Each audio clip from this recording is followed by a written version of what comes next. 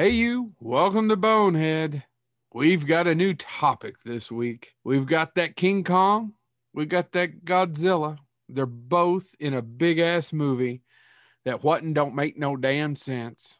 That does not star King Kong Bundy. I was depressed, utterly depressed. I feel like you missed some of the marketing for that picture. I don't feel like they tried to sell you a false bill of goods on that, sir.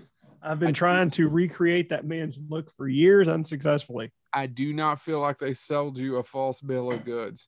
But King Kong, Kong versus Godzilla, whatever the hell it's called. I went and saw it. It's the first movie I had actually saw. It's called Four Weddings and a Funeral. It's called Four Weddings and a Funeral 2, Kong versus Godzilla. So I went, it was the first time I went out and I enjoyed the hell out of it. But it doesn't make any sense. Chad, you've seen it. Yeah. Can you tell me the plot? Nope. Not at all. In fact, it's utterly let's be honest. Godzilla kind of end up fighting and then kind of end up tag teaming and teaming up. Yeah. And yeah, I don't want to read too much because our friend James has yet to see it. But yeah, there's a whole story arc that was giving away anything there. I know, but I almost fight. I almost got I into did this, not know. But I almost was getting ready to talk about one of the major plot points of Kong that was utterly confusing.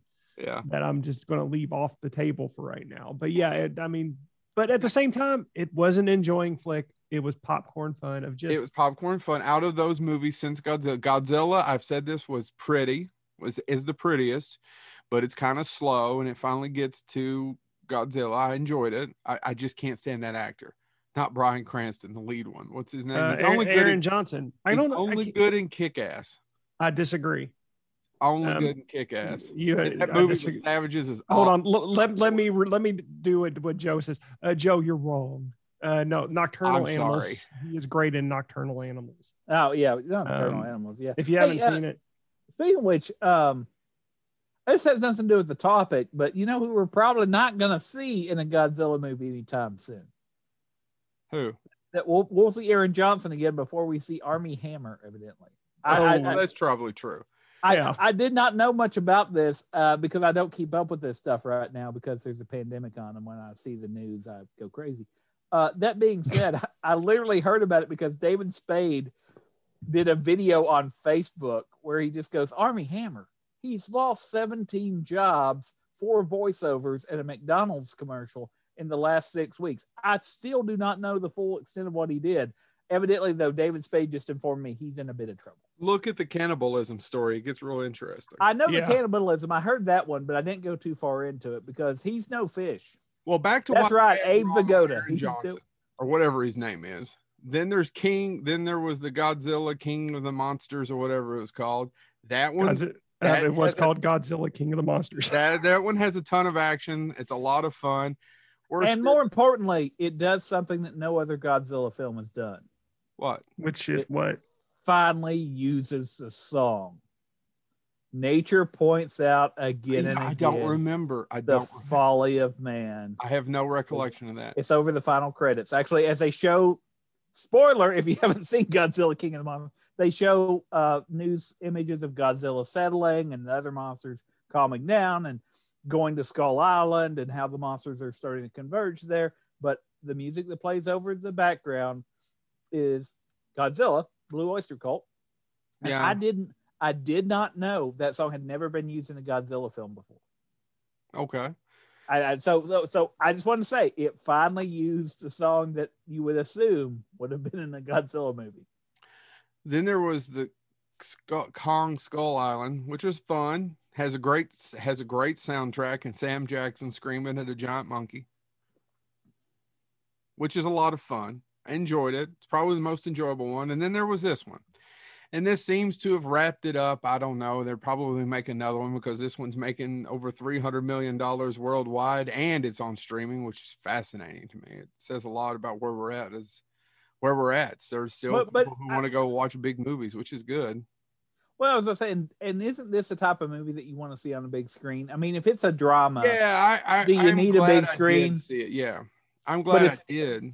If I'm watching a Thunder Lizard throw down with Mighty Joe Young's old man, I need to see that on a big screen. Technically, that's incorrect, but yeah. I know it's incorrect. He's the son of Kong's dad. He's the son of Kong's dad. Would be correct. That's why son of Kong. That's why he's called that, Joe. It turns out Kong's his old man. Holy shit! Is that where he came from? I had to watch it a couple times, but I picked up on it. Did Kong do the horizontal bop with Mrs. Kong? He did do the nasty in the past. Did we ever meet Mrs. Kong? I don't think so. I don't know. Is she also large? And in charge? Because son of Kong's big, but he's not huge, right? No, well, okay. So let's talk a little bit about the history of Kong. King Kong. How would that have happened? I don't know. I didn't know we were going this way. I did not know we were going to talk about the reproductive organs of Kong.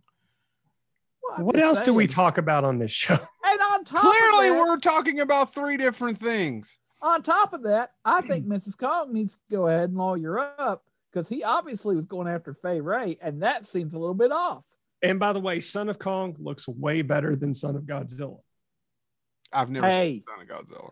Hey, you've never seen Son of Godzilla? I don't think I've ever seen it. Oh, it's terrible. I've seen parts of it, but I've never seen it. I haven't watched a lot of Godzilla films. It's more like Yoda than he does Godzilla. I think I know what you're talking. I don't think I've just ever watched it. Well, anyway, he's got very big eyes. So a lot of this is part of it because it's out there and it's popular, and we probably should do things that are more out there and popular from time to time rather than just whatever the hell we want to talk about. But I didn't want to talk about this because I saw it with a friend of mine, and I told Chad and James this the other day. He walked out and he's a Godzilla fan. He goes, "Why is it Godzilla is always the great, always the big ass bad monster, and all he does is destroy? And they always give King Kong some sort of, what's the word I'm looking for? Pathos, ethos. Pathos. They're giving him pathos. Yeah, they always give Kong pathos, and he has a backstory." And I said, well, that's a good point, but if you look through the history of the two of them, first of all, they didn't join forces till the 60s, and we'll get to that in a second. But Kong was made in 1933, right, by Marion C. Cooper, and the history of Kong it was made at RKO. It took several years to get made. There was a ton of different titles. David O. Selznick actually had a hand in it at one time. It's an interesting story, but they finally made it, and it was a huge hit. And they made Son of Kong less than a year after. Did you guys know that Son of Kong came out less than a year after King Kong? Yeah. I didn't know. But can I pause for a moment and just talk a little bit about Marion Cooper? Yeah, he's an interesting cat. He is literally a decorated war hero that fought in World War I and II, and also fought in the Polish army. Do you know, or the Polish Air Force? I apologize. I didn't know that. I didn't know about World War II or the Polish. His years of service in different air forces and Army and Navy. So he actually served in the United States Navy, the United States Army, and the Polish Air Force. 1912 to 1915, 1916 to 1919, 1919 to 1921, and then again in 1941 to 45, achieving the rank of brigadier general. He actually fought in the Polish Air Force before the U.S. military got involved in combat. So he went to somewhere he could fight and everything else. But oddly enough, he also has the distinct honor, despite all that service, when he graduated high school, he was appointed to the U.S. Naval Academy. That's a pretty big deal. He got an appointment, a lot of prestige. However, Joe, he didn't get to graduate. All right. You know why he didn't get to graduate, Joe? Why? Let me quote this. He was expelled during his senior year for, and I quote, hell racing and for championing air power. Championing air power. Woohoo! Do you see the B-52? It was the Naval Academy. They did not want to get involved in the Air Force at the time. And since he was all pro, hey, we need to have a bigger Air Force is what we should do. And he was in the Naval Academy. He was expelled for that. Do you think somebody's got expelled from the Naval Academy recently for championing Space Force? It may have happened. We don't know yet. But what's odd about that is we see that in Kong, and he does have a cameo in Kong. Because what cameo does he have? He's on a plane. Yeah, that's cool. He's on one of the planes. I didn't know that. His obsession with planes was enough to get him kicked out. And he's also was obsessed with, oddly enough, apes. Gorillas. Yeah. If it talks about it, he had read a book by one guy who'd written about his time in 1860 Africa and all the gorillas and orangutans of different things that he found. And he was fascinated. And he thought that would make a great horror picture. And then it kind of evolved into a giant ape. And so Willis O'Brien created the original oil painting, and it went through many different changes because they wanted it to be human-esque. They wanted it to be human-esque. So it kind of first started out as like the missing link between us and apes, right? And then it was like, well, this is slightly too grotesque, so they backpedaled. And what's fascinating, one of the biggest arguments, or not big arguments, but I have read this, and if you think about it a little too much, it's hard for me to, of all the things of Godzilla versus Kong, which, like I said, was fun, is that Godzilla and Kong are not the same size, relatively at all. But in that movie, they are. Well, and they even have that line. They have that line in Kong Skull Island where they're like, "Well, how big is he?" or something, and somebody goes, "Well, he's still growing." And they make an allusion to that at the first of the movie of Godzilla vs. King Kong. I missed that because it doesn't matter, because in the original King Kong, because of Marion C. Cooper, it would drive Willis O'Brien crazy, is because he was supposed to be X so many feet. But the way Marion Cooper would shoot it, depending on where he was at, he meddled with the miniatures, he meddled with the cityscapes and stuff. So he made Kong bigger as the movie went. And by the time he makes it to the tower and he's there, he's much larger than he was in the jungle, the original movie, if you actually think it about in ratio. And I know most people aren't watching it. And Marion C. Cooper's point, which is extremely valid, is that most people don't give two shits that he has just grown basically 20 or 30 feet. Well, I was going to say, he was. And the other side of that is, did you find anything in your research about his other inspiration for that the film that inspired him? He became really interested in this short that was put out by Edison's company, Conquest Pictures. Yeah. But it's filmed in 1915. It's an American comedy titled The Dinosaur and the Missing Link, a Prehistoric Tragedy. You can watch it free online because it's that old. It's a silent film, but it's fascinating. If you get a chance to watch it, and Chad, you might be really interested in it because it's one of the first stop motion films. And the plot is this caveman falls in love with this cave girl. He wants to take her flowers. He hits his head on a tree.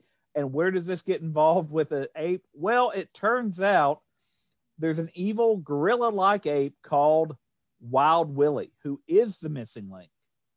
And he decides that he's going to abduct, the woman of interest. However, when he goes to abduct her, he has to fight a giant dinosaur. Then the hero has to go and find him, and eventually, of course, he takes the girl. But the dinosaur is the one that actually kills Wild Willie, and the hero, of course, takes credit for it. So it was a film. It's referred to a couple different times as being interested. It's a crude stop motion of its time. However, oddly enough, the person that worked on that was the cinematographer with Willis H. O'Brien, who also directed it. But it is also credited as an inspiration for films such as Caveman in 1981, but also The Lost World and King Kong. And so they used some of the special effects that were used. That was the same Willis O'Brien who did Kong? Yes. Okay. So he worked on the short. And so a lot of the things you see in that, it pops up in other places. So it was something that I just blanked on the guy's name. Anyway, that was interested in and had seen before, that also gets credit for inspiring part of Kong. There you go.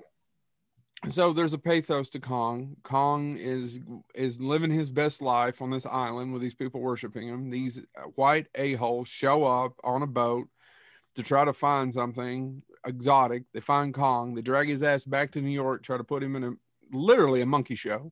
And he escapes and causes trouble and ends up getting murdered by the people who brought him there in the first place. So the whole story is about the eighth wonder of the world is extremely tragic. It has been rooted in tragedy, and you feel bad for Kong from the jump. Well, and I was going to say, and the other part about this is the production of this syncs up with so many other things that also involve the director because the production was going on at the same time the making of The Most Dangerous Game was going on in May of 1932. So highlight. There is all of that going on. One thing also that pops up in this is that one of the most iconic scenes in this movie was almost cut because they did not want, for legal reasons, Cooper almost had to cut the Empire State Building scene. How come? Because of the Empire State Building? Yep. They did not want it associated with monsters. However, it was kept in the film because RKO bought the rights to The Lost World. Why that had anything to do with it, I cannot find, but that is documented that something about The Lost World being made convinced the Empire State Building that it was okay for Kong to climb it. Well, before we roll on a little bit, I find it fascinating that Son of Kong came out a little less than a year later. It's a little less of a budget. It's not quite the same movie. It's not bad. And James, he was 12 feet. That's how tall Son of Kong was. Oh, he's not big at all. No. No, he's not all that big. Punch him square in the face. But so Kong didn't show back up until the 60s, is it Toho that did Godzilla? I don't have it pulled up. Yeah, so Toho. a little bit, and so kind of the origins of Godzilla was obviously it's not the same as Kong, but he was Gojira. You say it correctly. I know. Well, it was Gojira, and the reason we got Godzilla was poor translation because Gojira means what? Thunder Lizard. Thunder Lizard, yeah. I think so. Someone please call us up at Bonehead headquarters. Yeah. So Toho produced the first 32 films. And he's been dubbed the King of the Monsters. So you have the eighth wonder of the world and the King of Monsters. But he comes about because of nuclear radiation. Right. That's kind of his origin. Well, do you know what inspired the story behind the story, right? Or do you not know? Do you not have those notes, James? I don't have. Go with what you've got. I've got. On March 1st, 1954, a Japanese fishing boat. I'm not going to try to pronounce its name. Was seeking tuna in the middle of the Pacific Ocean. Now, meanwhile, a bit tuna further, seeker. Yeah. Now, if you're familiar with your history, a little farther west at this same time in the Bikini Atoll, the United States was detonating a 15 megaton hydrogen bomb as part of its Castle Bravo test. Now, the fallout from that test actually went all the way to the people in this fishing boat, blowing the boat out of the water and burning the skin of its crew. Months later, one of those fishermen would die. So the incident did little to smooth over the tensions of the United States and the Japanese after Hiroshima and Nagasaki. So essentially, the film producer Tomoyuki Tanaka, who was also inspired by the Beast of 20,000 Fathoms. Harryhausen. That boat was the Lucky Dragon 5, correct? It's the name of the Japanese version of the name of the boat is the Diago Fukuyura Maru. So whatever that means, I have not looked up. It is. He went the shit and the hogs ate him. Oh, Phil. It was the Lucky. It stood for Lucky Dragon 5, and it was a Japanese tuna fishing boat with the crew of 23. Yep. I'd said tuna boat, you jackface. I know, but it translates to Lucky Dragon 5, which is funny that a dragon done got burnt and inspired Godzilla. And yeah, right after that, and his inspiration from the Beast from 20,000 Fathoms, Tanaka wrote out the outline for what would become Godzilla. Some people also have connected it to the idea that America itself was this great lumbering beast that got awoken from its slumber. I mean, that we did drop some bombs. Only in the Raymond Burr version. Well, that's true. Yeah, but do you know how successful this was though in Japan though when it first got released? So much so that the trolley cart rides decreased. The people willing to ride on those sky trolleys decreased. Yeah, 10 million tickets were sold in Japan.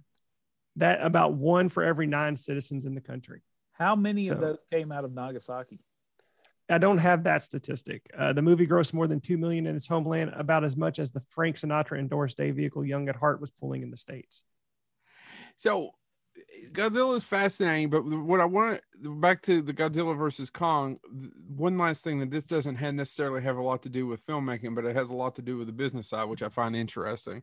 Marion C. Cooper was still alive when they made this and sued the shit out of him because the reason there hadn't been a Kong for 30 years is he thought he owned the rights, and then he thought he owned the character to that and Son of Kong.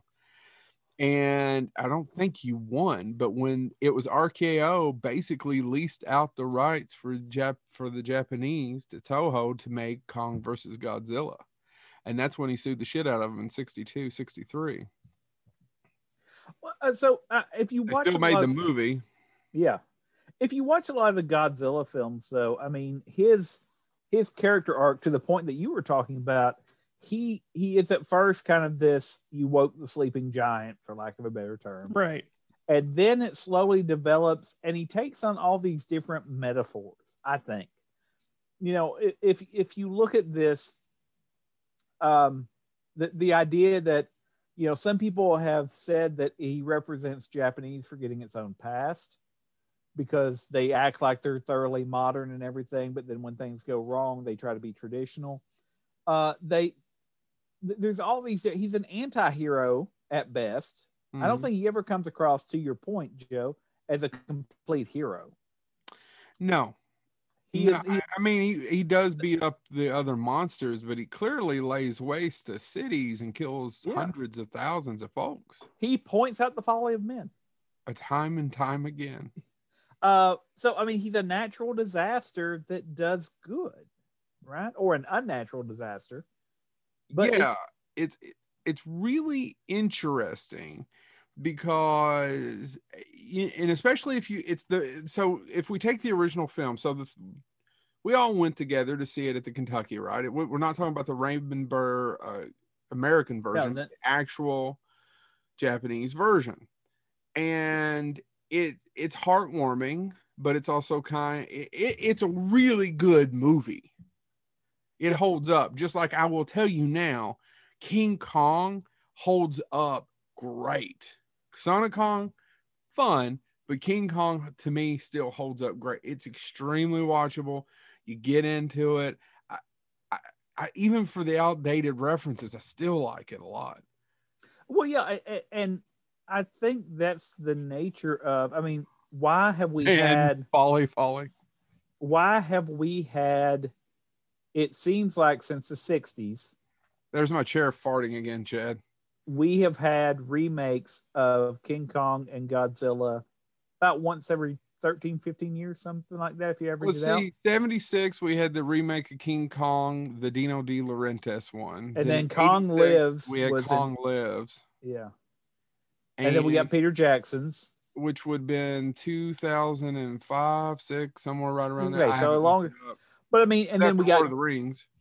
Godzilla never really went away as far as the Toho productions, but then we got Broderick Godzilla. And then we got, how bad is that? I haven't seen it. So I mean, it was awful when it came out, but I haven't. You know what? This is a true story. I saw it with some friends, and I remember sitting there thinking they worked so hard to make Jurassic Park. In New York. Yeah. And I mean, that's what it was. It was the little things falling off of Godzilla becoming velociraptors, right? Yeah. Yeah. And they worked so hard to make that happen. I do want to say something that we don't. The best thing about that movie, the Yokero Taco Bell dog looking for the commercial saying, "Here, lizard, lizard, lizard." Really, that's probably the best thing about the movie. I still have that plush, and it actually still works. Whoever made those plushes that they sell, I think it also says, "I'm going to need a bigger box," because he's trying to catch Godzilla. Yeah. Anyway, but you're right. That's probably the most memorable part about that is the Taco Bell dog. That being said, the other thing about Godzilla is he has always had a voice. And I mean that literally. If you look by he had a sound. You hear that sound, that screech, and you know who it is. But I also find something else interesting. He has actually had a voice in the animated version. 3 different people have voiced him in cartoons. and all of them are names to conjure with. Because Chad, do you happen to know who voiced him in the Hanna-Barbera cartoon, the old one? Honestly, I don't. Ted Cassidy. Lurch Really? was Godzilla. You Wow. rang, and I'm going to then go ahead and spit some nuclear stuff in your face. Anyway, I thought you were going to say I'm going to go ahead and spit game in your face. well, Lurch could do that too. He had his own dance craze there for a little bit. Look it up, kids. Do the Lurch. Anyway, and then for TriStar Pictures, that cartoon, Kirk Carley and Frank Welker. I was wondering when I was going to say it had to have been Frank Welker in one of these. Frank other Welker iterations. was. By the way, when you can go from Scooby-Doo to Godzilla, you've accomplished. I mean, Frank Welker, by the way, if you ever get a chance, and if I ever get a chance, quite frankly, to meet Frank Welker, I just want to. He's been in everything. He is phenomenal. Anyway, So Godzilla has been on this entire journey. By the way, I have to correct myself. I said Godzilla Jr. earlier, and I also should mention he has 2 children. I don't want to upset anybody. In the completest, there are 2 kids. There's Godzilla Jr. and Manila. Or is it Minilla? I don't know. It's Mini Godzilla, Vanilla, so it's Minilla. Millie Vanilla. But he's a kaiju who actually first appeared in Son of Godzilla. He's adopted though. Oh, oh, really? Yeah, Godzilla Jr. Is the adoption processes for kaiju monsters, what have you, as complicated it is for just little babies here, human ones? I can't. Can you imagine? They gotta come and expect your nuclear thing exploding from the bottom of the ocean that you go to re-energize? He is also sometimes called, by the way, Minya in the American dubbed versions, but he came from 1967, and he's the one that I actually know as Godzilla Jr. To my disappointment, I'm sorry, I didn't know Godzilla Jr. actually didn't appear till 1993. His natural born offspring, and that was in Godzilla versus Mechagodzilla 2. Guys, did you know it's the longest running film franchise? Yeah, Godzilla? I think 36 films, 32 of them were done by Toho. The other 4 are the American ones. Well, think about what all Godzilla's done. I mean, I would have guessed. I don't know. I guess I would have guessed Bond, but he's got Bond beat.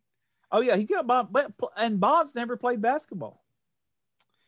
I really think that they need to work that into the next Bond picture. I mean, Godzilla. You know what Godzilla has that King Kong doesn't have, and this is legitimate. Godzilla in 1996 won the MTV Lifetime Achievement Award. Okay, for Kong doesn't have that. He doesn't.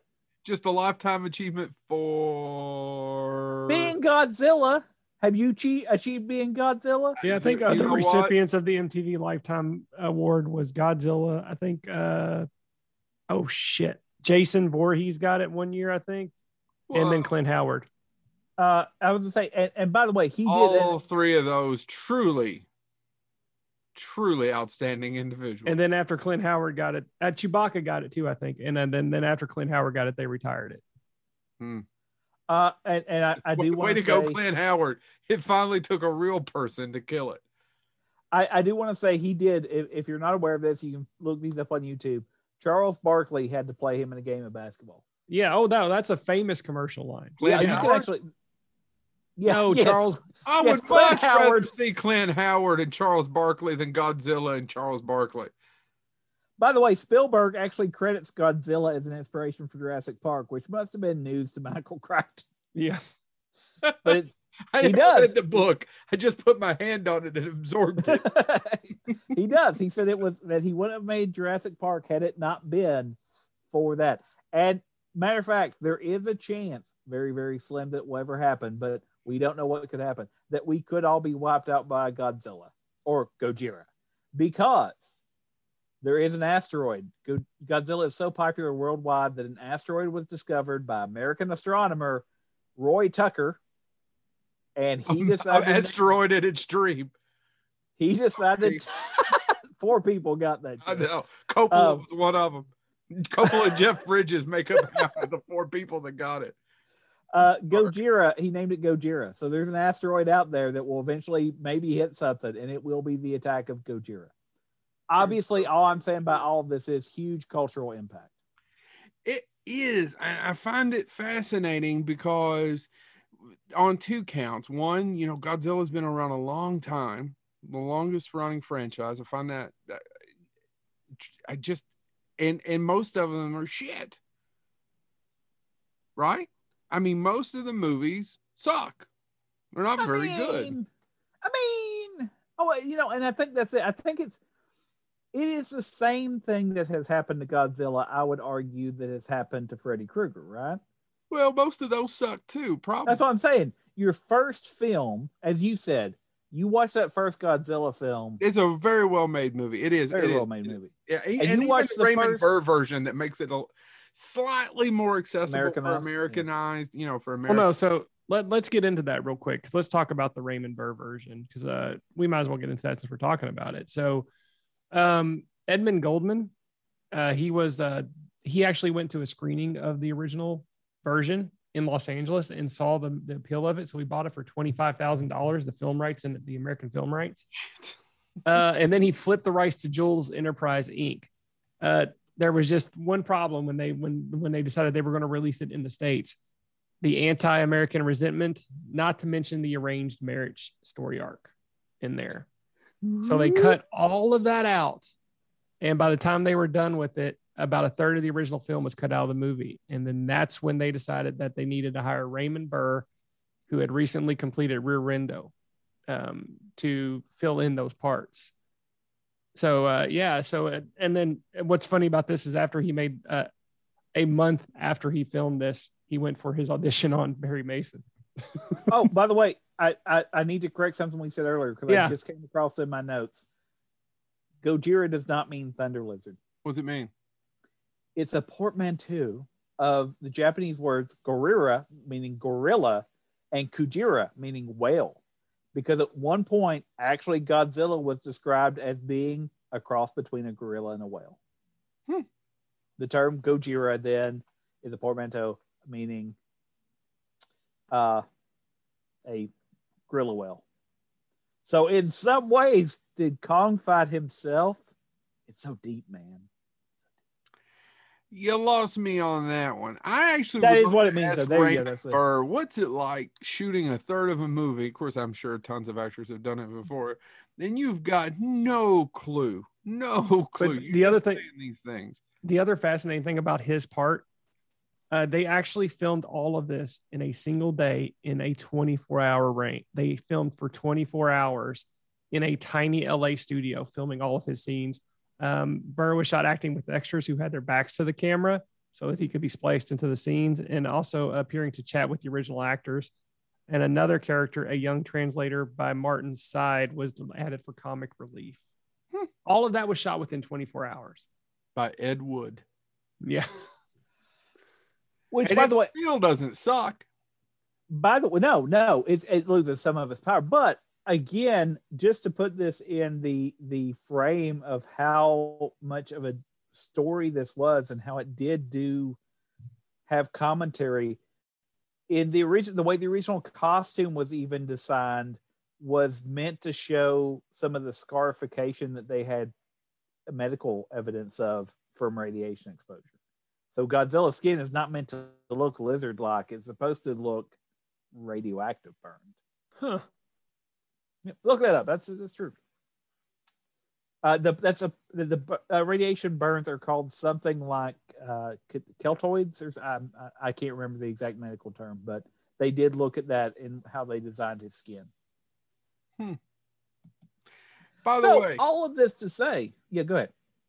I just found this out. Try Steve Miner in the 80s. You guys know who Steve Miner is? He directed the H2O, but he also directed this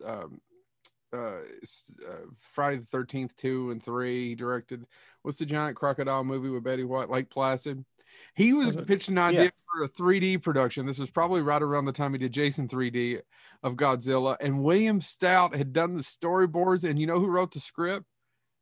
Fred Decker.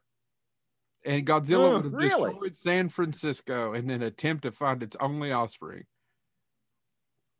Which one? The adopted one? Of course not. He doesn't care about the adopted one. The film would have had a full-scale animatronic Godzilla head built by Rick Baker. Oh, that would have been cool. Yeah. Every studio loved it but passed because it was going to be too much money. You can actually go on Wikipedia and look at a couple of the storyboards that William Stout had did. He would have been, and for any of you all out there, one of William Stout's, he's a nice guy, but one of his famous films is Return of the Living Dead. He was a production designer on that. And he's an artist. By the way, it was keloid scars. Keloid is the term I was looking for. By the way, this is also somewhat relevant. Godzilla technically was only made male by the American audiences. In the Japanese film, he's referred to as it because he's a giant, or it is a giant monster. Lizard. Yeah. In the English, nobody's going to try to sex Godzilla. In the English dub versions, they intentionally took the time to make sure Godzilla was male. And in his book, just talking about it, Tanaka, one of the co-creators of Godzilla, actually took the time to go, yeah, he's probably male. I'm assuming, by the way, Tanaka at that point was counting his sacks of money and was like, sure, he's male. Great. But there you go.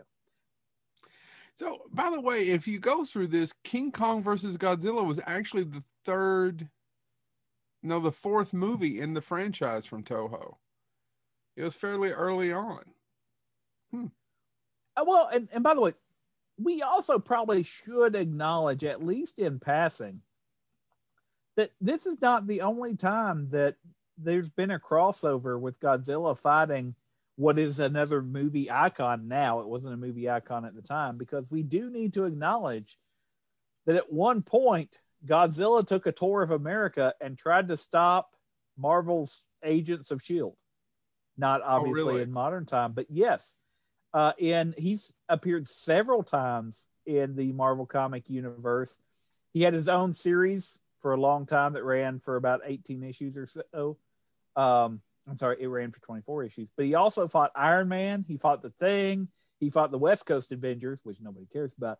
But he also fought the Avengers and the X-Men at different times. And sometimes fought is the wrong word. Sometimes they would help him because he was fighting something bigger, which is interesting to me, because if you're a big Marvel fan, you know Marvel has its own share of evil dinosaur type creatures. You got your Fing Fang Foons, you got your devil dinosaurs, you got your, anyway. And by the way, I will smack you in the face if you besmirch West Coast Avengers anymore. I'm sorry. They had Doorman. Dude, okay, I will give you credit. West Coast Avengers are here, and they're better than Great Lakes Avengers.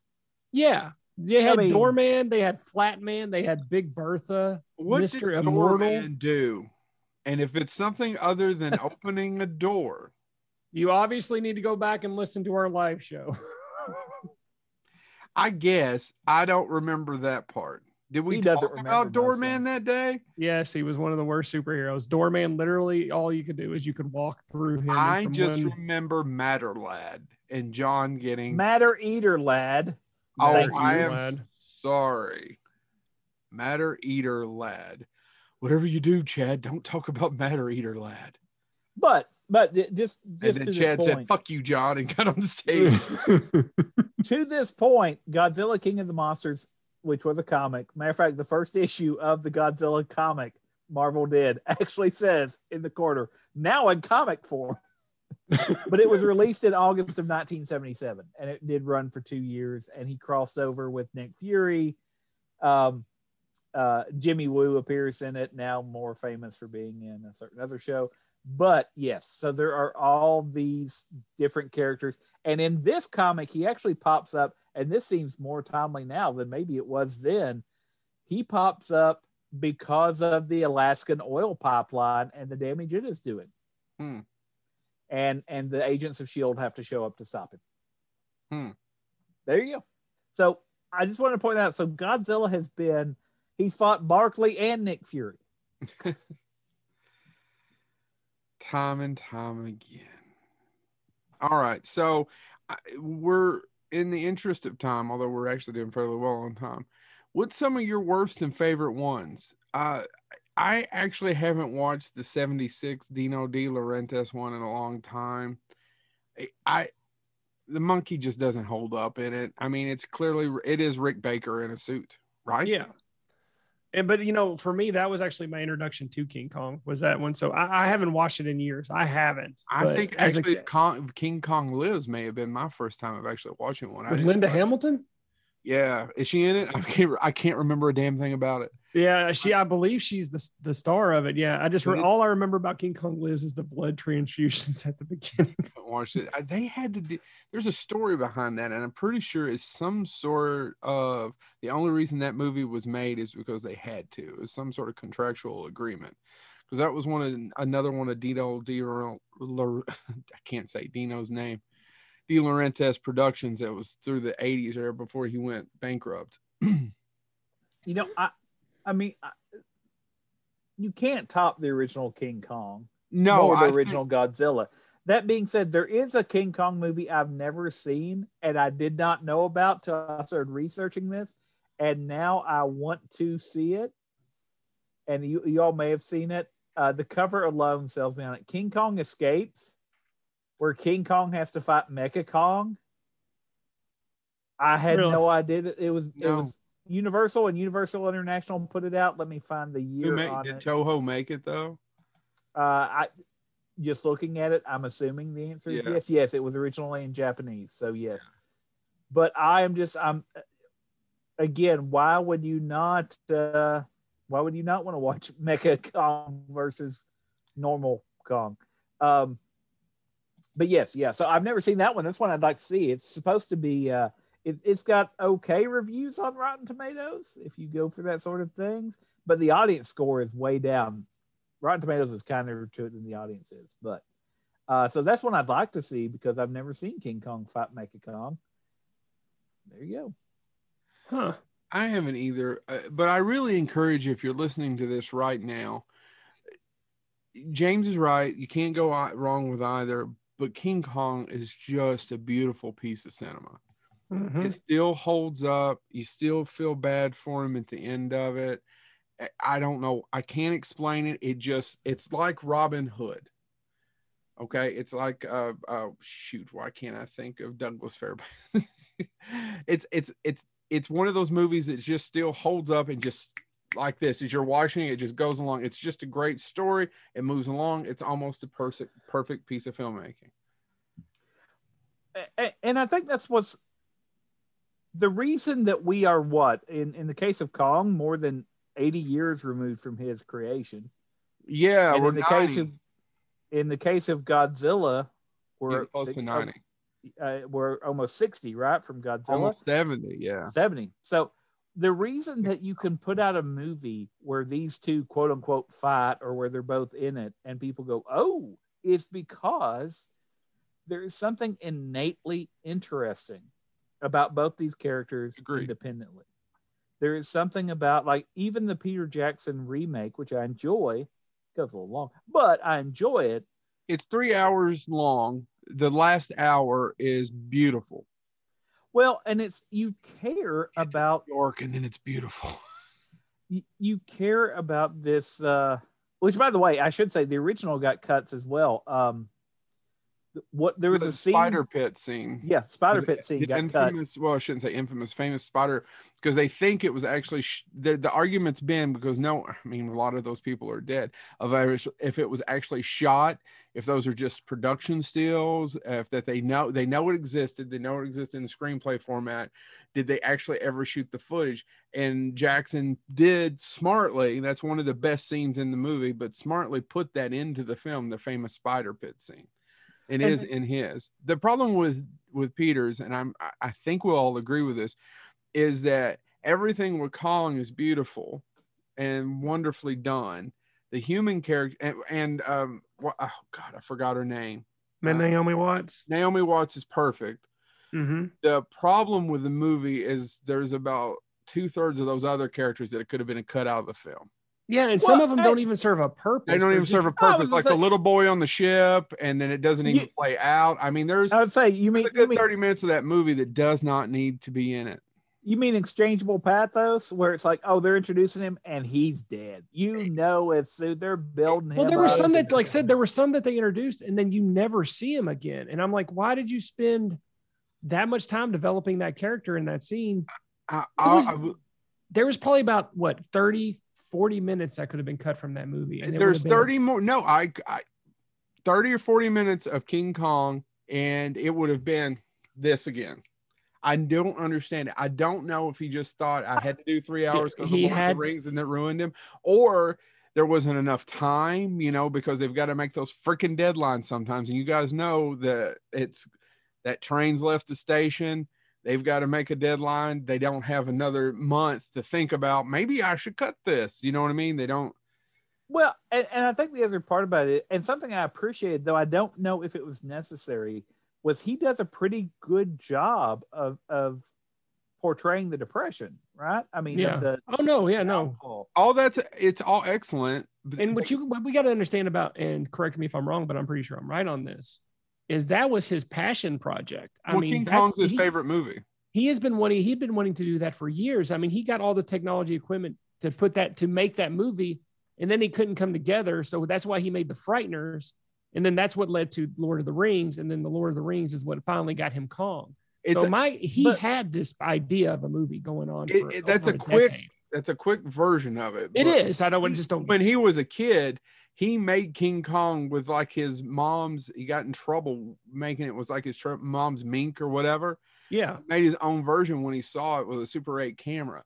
He loved King Kong. Harry Knowles, I don't know that we're allowed to talk about Harry Knowles. He ran Ain't It Cool News, has an original King Kong poster and has turned down lots of money from Peter Jackson and other people. And we're talking about hundreds of thousands of dollars for this poster because he just won't sell it. And I don't blame him. Although eventually something like our friend William Malone and Robbie the Robot, eventually something's just worth more than it is to, you just can't afford to keep it. How long do you need to enjoy it? I think with William Malone, I got to enjoy it for how many years? 30 years, over 30 years it was in his house. If I remember when we interviewed him, that's what he said he goes, I got to enjoy it for 30 years. And then, he's a 50, 60-year-old man who just walked away as a millionaire. Yeah. Off of, oddly enough, not for what everybody would assume he would. No. Work, which I enjoy. That being said, I do want to jump back to King Kong. There is one scene because I was thinking about this, and I'm like, if I think about the Peter Jackson scene, it is a scene that sticks with me, and I don't know if it's because of my own past or my own concerns about things, but the scene that he kind of adds and that captures that depression moment is when Naomi Watts is walking by the restaurant and she looks in and she just sees food. Yeah. I don't know why, but that scene and the way he shot it, the way she acted it, it burned its way into my head. I can tell you, obviously, all the other King Kong stuff, yes, but there was something about that scene. So I agree. It's 2/3 of almost perfect film. Yeah, I still say that version of Kong gets Kong right. You actually see the emotion in Kong. These new Kongs do not have that. But to throw another, and the ice skating scene is beautiful. Yeah, that could have stayed. There's others. We're not knocking that moment between him and her. That's beautiful. The 20-25 minutes on the fucking boat. Yeah, it's stupid. Doesn't need to be there. Pointless. The other thing is, Kong is in the frame. I cannot tell I haven't watched it in a while, but you can barely tell it's CGI. Other than know that's CGI. Yeah. Those dinosaurs and a few other things, totally CGI. Yeah. Some of the CGI in that movie to be $200 million. The Stampede. The Stampede, yeah, which I understand is tough to do, is a little dodgy, but Kong looks like they found Kong and just brought him on set. Yeah. And that also whole scene, performance capture by Andy Serkis. That whole scene where Naomi Watts is watching Kong at the top of that cave and he's just sitting there looking up at the sky, it's beautiful. And it's capturing his emotion in his face. Yeah. And like I said, there hasn't been a Kong movie that's done that. I don't think they use performance, and I'm not being sarcastic. I don't think they use performance capture for the new Kong or Godzilla, right? Yeah. I need to look that up. I don't know. I don't know for sure either, but I don't think they do. And I wonder if that's the reason why they got Kong so right. Peter Jackson, like I said, I think he nails Kong. He nails Fay Ray's character, but it's the rest of the movie. Actually, and I think Jack Black is a little too typecast, and I'm not particularly crazy about Adrian Brody in it either. I personally would have, when that was cast, And it's kind of funny how this worked out. I would have actually liked to have seen John Goodman in that character. Yeah. I think John Goodman would have been more of an interesting choice. I think he would have too. I think he would. Jack Black is too on the nose. Yeah. When he came in and like when they were talking about that scene, I'm like, or casting Jack, I'm like, man, that would have been a good John Goodman role. And now, granted, we got John Goodman in Kong Skull Island, but it just didn't fit. I didn't like his character in that, except for the first few minutes of that movie. Just real quick, I took a second to look this up. Through performance and facial capture, animation supervisor Eric Peedy performed Kong in Godzilla vs. Kong. Okay. So they didn't have somebody on set? No, it was done retroactively. Later. Yeah. Yeah. Whereas on King Kong, Jackson's King Kong, he's there playing King Kong. Andy Serkis was. Do you think one of the reasons we haven't seen that emotional Kong or even Godzilla, where Godzilla is that for those movies to work, they have to be a quote unquote force of nature, and it's hard. You can't humanize a tornado, right? If you want, like, I feel like they tried to personalize Godzilla in that King of the Monsters one, and they just fell flat. Well, and I was about to say, and I enjoyed watch it. I enjoyed it. I just thought that was some of the worst dialogue. I can't get it. Just stuck in my head. The dialogue was so bad. Mm-hmm. I enjoyed Godzilla King of the Monsters. I watched it with my son, and that's probably why I enjoyed it more. Was it's enjoyable, James. He is discovering Godzilla, and it has Kong. Some great monster action in it. Well, and it's the entire thing, and there's so many throwaway lines. Probably slightly better than Kong versus Godzilla for some of the monster action. I was saying, and there's so many throwaway lines in it, and if you read anything on the way it was made, like they Rodan, whatever. He's in the original movie, he's an alien. It's pronounced Elmer. Yeah, Elmer. The D is silent. Yeah, he. Anyway, he's an alien, right? And they do a throwaway line about his DNA doesn't belong here, and that's why Godzilla is called to fight him, and but he's controlling these other monsters and all that. It tries to do the throwback. It tries to honor the past. It probably is trying to do too much. However, I do enjoy the fact, and one of the things that even my son was like, that's cool. At the end of the movie, who's the one that affected who basically Judas. This is the name of the monster, but basically attacks Mothra and goes against Godzilla, goes against the natural order because he starts to follow Rodan. I can't remember which monster it is. I don't either. But anyway, the scene that I'm talking about. And at the end of the movie, Godzilla is sitting there, and basically that monster comes back in, and he effectively almost bows to Kong or to Godzilla. And it makes it's Rodan, isn't it? It's not Ghidorah. It's not Mothra. Oh yeah, well, who's the big bad? It is Rodan. You're right. The big bad that gets killed is. I know. I just watched this. You're right, Chad. You're absolutely right. Yeah, it's Rodan that betrays him. I'm forgetting the name of the big bad. That's the alien. Ghidorah. Ghidorah. Okay. Yeah, the three-headed dragon. Ghidorah the Explorer. Yeah. Anyway, see, he's got 3 heads, so he can explore easier. He looks over here. He looks straight forward. Looks over there. Anyway, you ever just run into something.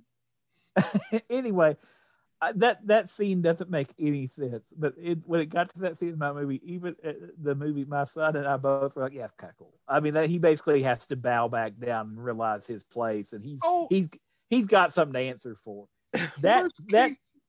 That to me was the most humanizing Godzilla ever had, because that's basically Godzilla saying, "Do it again, and I'll give you your Godsmack." Worst case scenario, you've got giant monsters on the screen punching each other. I watched that shit for at least 20 minutes. Oh yeah. I mean, it's the same thing. Did you see that? Did you see how he punched him? Did you see? Boy, Godzilla's sure's got that morning dragon breath, don't he? It's the same reason that every 20 years you can trot out a new version of robots fighting each other, and I'm going to show up. And I'll sit there and be like, this is the dumbest thing ever. This is awesome. Boy, I'll tell you, if only I could watch Robot Jocks one more time. Or I've seen that Twilight Zone where that guy has to take the place of a robot in a boxing match. If only they'd put Hugh Jackman in it and remake it for the 3rd time, I could go pay money to see it. And then have to write Richard Matheson a check after they already went into production. I think that's the story and how it goes. Yeah, but So He didn't there have to is- sue though. Spielberg, according to him, Spielberg actually manned up and said, "Is it close?" And he goes, "Yeah, it's pretty close." And they wrote him a check. But by the way, could you imagine you're making a movie and Matheson goes, "That sounds familiar"? I'd be like, "Yeah, here's your money." I mean, God, if Matheson's, "Hey, will you retweet about how you got money from us because it's close to your story?" That's nothing but advertising to me. Yeah, probably. Of course, he's not going to retweet anything now. Well, no. No. I mean, if he does, You'll have to send some sort of angel wing email. I was about to say, if he does, somebody best call somebody because we've got a poltergeist going on. That's there. true. I like monster movies. I like big ass monster movies. They're a lot of fun. I kind of want to see more. There's other ways we could have went with this. We didn't even talk about because Legendary got in the monster movie business. I mean, they did make Pacific Rim with Del Toro. That's another movie I love 2/3 of. Yeah, But it's the plot of Top Gun and Charlie. Hunan. Human? Is it really Human? It's Hunan. Charlie Hunan? Hunan. Yeah. Human. I want to call him Human. but by Charlie the way, Human, boy, he does that smell of fart acting all the way through that damn thing. though, do you think it's interesting? And I guess Joe prefers his performance in King Arthur. Oh, that's a bad movie too. That Hunan. that movie's damn near unwatchable. Mm-hmm. So Godzilla, of course, Kong got imitators, Mighty Joe Young, et cetera, which was also though produced by the guy that created King Kong. So there you go. Yeah. But Godzilla got his impersonators. I always pick on Gamera. Gamera was created specifically to compete against Godzilla produced by Is it bad that Gamora was my favorite monster as a kid? well, Are you sure you're not talking about gonorrhea? no. No, I think it's pronounced Gamera. It's the turtle whose back legs went back in and turned into a rocket. And it's The been made turtle fun of on it in an extra dimensional dimension. four episodes or 4 movies were made fun of by Mystery Science Theater 3000, of which they eventually got recalled, et cetera. That being said, he is an icon in his own right now, which I find interesting. But I love the fact that he's this big turtle monster. And what's the correct pronunciation again, Chad? I think it's Gamera. It's Gamera. Gamera. Thank you for the email. Gamera. I don't know. But Gamorrhea. Joe, I'll just put this as a quiz to you. Joe, if you were going to have to assume what you would nickname a huge turtle monster that is going to terrorize cities, just what would your idea be? Boxy. No, sorry. It's technically friend of all children or guardian of the universe. But if you do read Stephen King, there is some references to the giant turtle.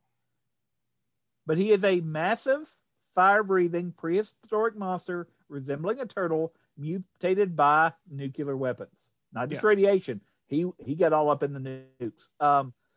And as the series went on, much like Godzilla, he had a little bit more of a benevolent nature, et cetera, et cetera. Oddly enough, he became famous in America because UHF channels could pick him up easy. Godzilla was expensive. Gamera was cheap. Now, can I tell you about a case of the Mandela effect? Sure. When it comes, because I thought at one point, and Joe mentioned it briefly, we just never did answer it. Like we were going to talk about our favorite Godzilla movie. As a child, I swear to God, I watched a movie where Godzilla fought Gamera. It doesn't exist. I swear to this day. Too. I was sitting here listening to it. I was like, but didn't they fight? They teamed up once. They've never teamed up. They've never been in a movie together. So that's 2 different companies.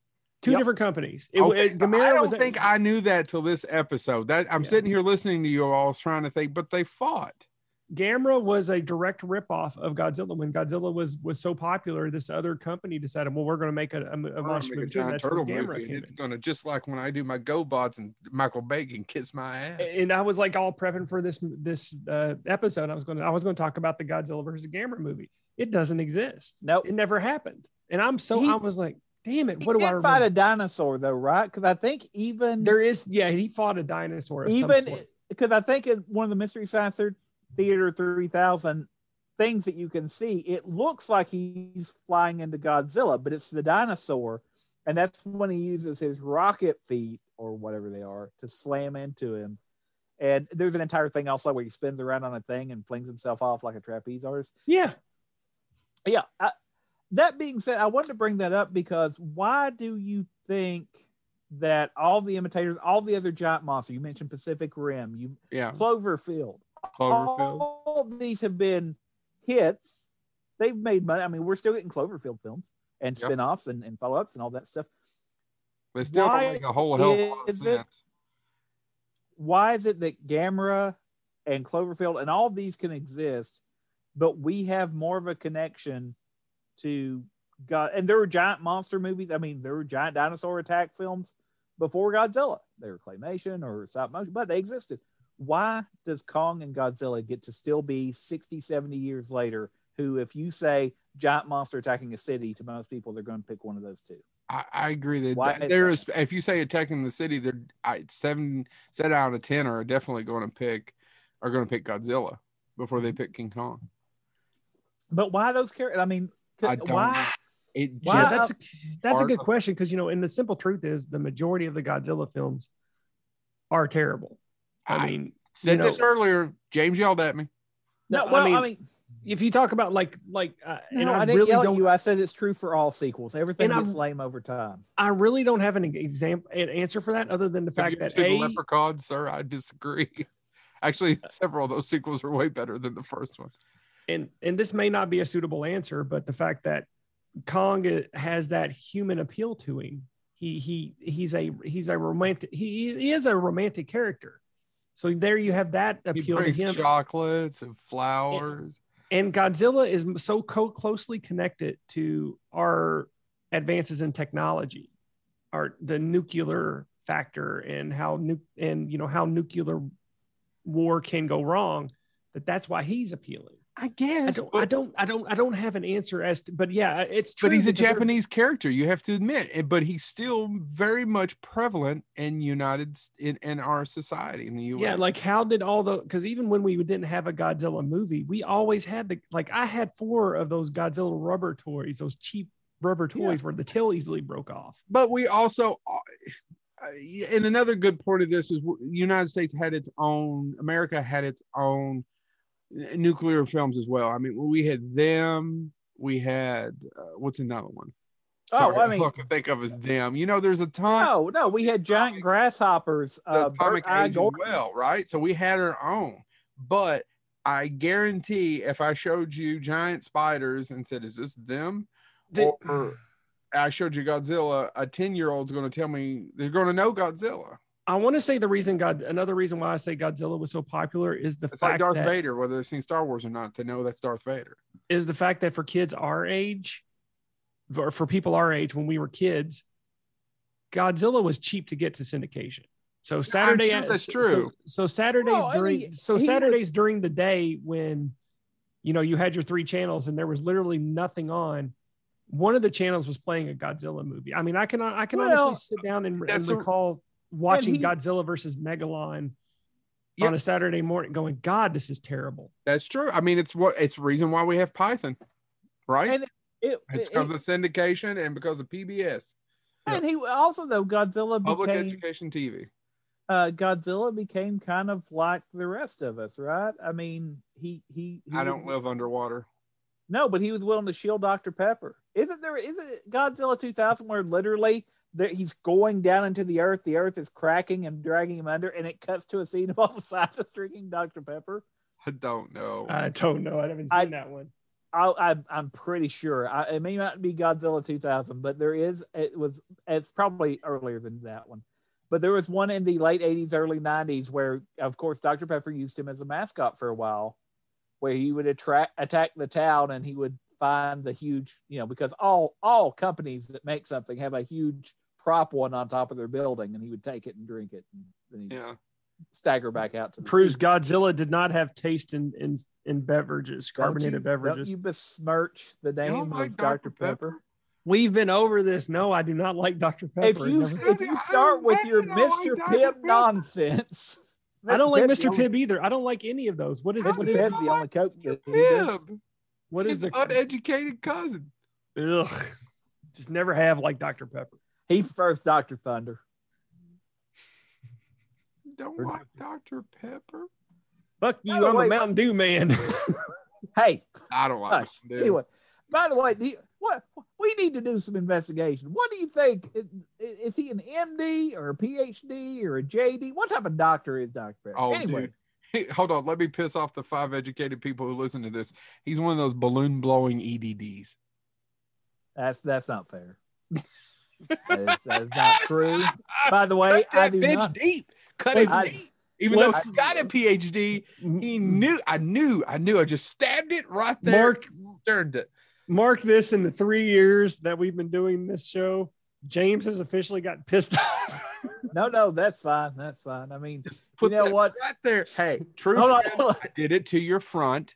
That's true. That's true. And you I know did what? it to your front. You know what an EDD is called that you're not, doctor.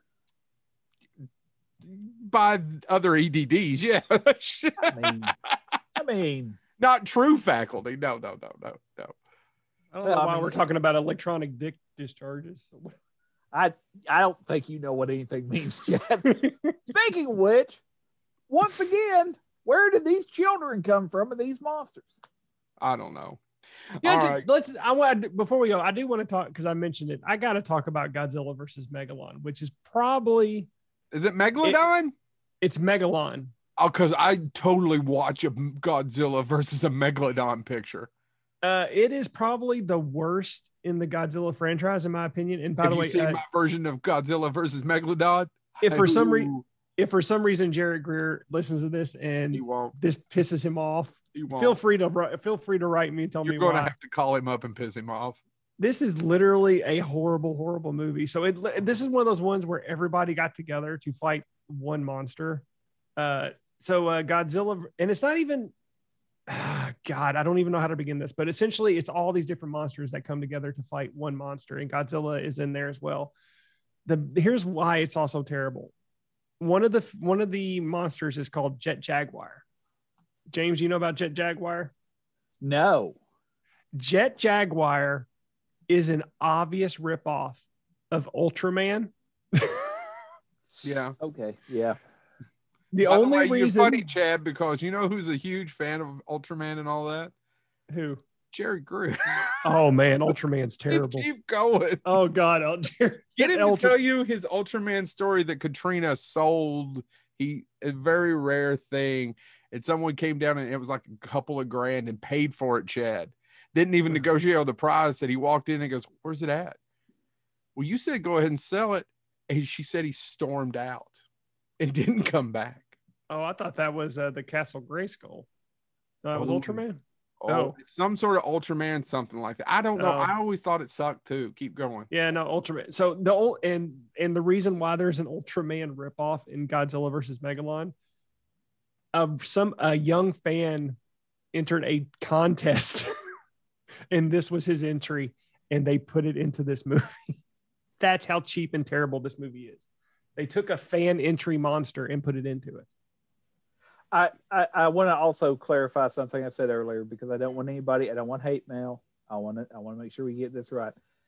The film where Dr. Pepper machines and people are drinking it throughout is Godzilla 1985, but it also answers something else I said, and I want to make sure I give credit where it's due. We do actually meet Godzilla's, I guess, wife or mate. She is given the name Miss Zilla, or actually New Zilla is her official title. And I know this will be hard to see, but I want to hold this up. You can tell that she is a female Godzilla because that's a bow in her hair. And so she does appear in the Dr. Pepper commercials because he treats her to a Dr. Pepper. I assume that's their first date. You know, it's not a high scale date. He doesn't want to take her out somewhere. You don't want to destroy Well, you it. know where you're not going to take Chad. The Not place to, that serves Dr. Dr. Pepper. Because Yeah. even he's shitting on even diet Dr. Pepper. but that was He's more 1985. like regular so, Dr. you know, Pepper. it's probably a low scale date, right? You don't want to do anything too big. You don't want to do. I'm really low scale, James, which I would like to have, which I wish they'd bring back, is Diet Dr. Yeah, well, I was Pepper. gonna say you don't want to take her on your first date. You don't want to destroy Tokyo the first date, because then what do you do for the second date, right? You can't. So you just go destroy a Dr. Pepper plant. You split a couple Dr. Peppers. You have a good time. I had a good time. Maybe I'll call you next week, and then eventually you get baby Godzillas. That's evidently what happened. Thank you, Dr. Pepper, for your ongoing commitment to giant thunder lizard sex. And when, by the way, I actually would buy a can of Dr. Pepper right now if they came out with a can that just said Dr. Pepper responsible for giant thunder lizard sex, yeah, I would buy that can right now.